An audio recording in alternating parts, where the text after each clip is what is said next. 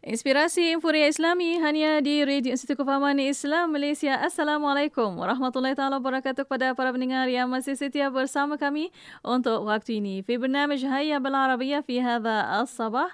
شكرا جزيلا لكم وشكرا لمحبي وعشاق اللغة العربية.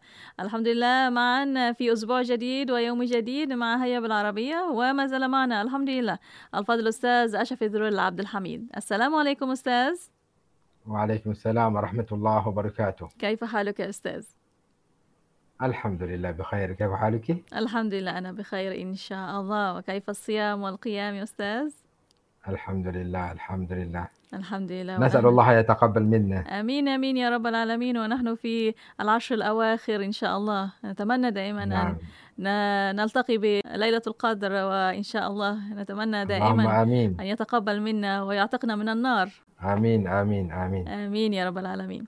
طيب تفضل أستاذ مع عبارات هذا الصباح، تفضل. Ya, seperti mana Datin sebut tadi, kita sudah sampai ke penghujung bulan Ramadan, Al-Ashr Al-Awakhir, di mana kita sudah sampai ke 10 hari yang terakhir bulan Ramadan. Dan semakin dekat dengan raya, kita ada satu lagi soalan, iaitu kam tarikh al-yawm. Kam tarikh al-yawm. Makin dekat tu makin dah kita dah tahu dah hari raya ni, insya-Allah pada 3 hari bulan ke 4 hari bulan, insya-Allah dalam lingkungan tu. Bulan 5, jadi makin dekat makinlah kita tanya berapa hari ni, berapa hari bulan. Jadi dalam bahasa Arab macam mana nak tanya hari ni berapa hari bulan. Cara dia adalah kam tarikh al-yawm. Kam tarikh al-yawm. Kam tarikh al-yawm. Kam, kaf, mim, kam. Tarikh lah. Tarikh al-yawm hari ni. Kam tarikh al-yawm. Berapa hari bulan hari ni. Ataupun kita kata tarikh al-yawm kam. Tarikh al-yawm kam. Tarikh hari ini berapa. Ataupun kalau di setengah negara Arab mereka kata al-yawm kam fi syahr. Al-yawm kam fi syahr. Hari ini berapa bulan. Al-yawm kam fi syahr. Ataupun guna yang saya sebut tadi, iaitu kam tarikh al-yawm. Itu semua orang Arab akan faham. Kam tarikh al-yawm. Hari ini berapa hari bulan hari ini. Ataupun kita kata tarikh al-yawm kam. Hari ini berapa bulan. Satu lagi soalan, kam baqiya 'ala al-'id. Kam baqiya 'ala al-'id. Ini soalan famous dalam kalangan anak-anak kita. Anak-anak kita kulla yawm yas'al kam baqiya 'ala al-'id. Setiap hari dia tanya kita, berapa hari lagi nak raya. Kam baqiya 'ala al-'id. Kita kata aqal min 10 ayyam. Aqal min 10 ayyam. Aqal maksudnya kurang daripada. Aqal min, tuan-tuan kena ingat, aqal min maksudnya kurang daripada. Jadi kalau ini cara nak menjawab apabila orang tanya berapa hari. Kam baqiya min al-ayyam, yakni kam baqiya 'ala al-'id, berapa hari lagi tinggal nak raya.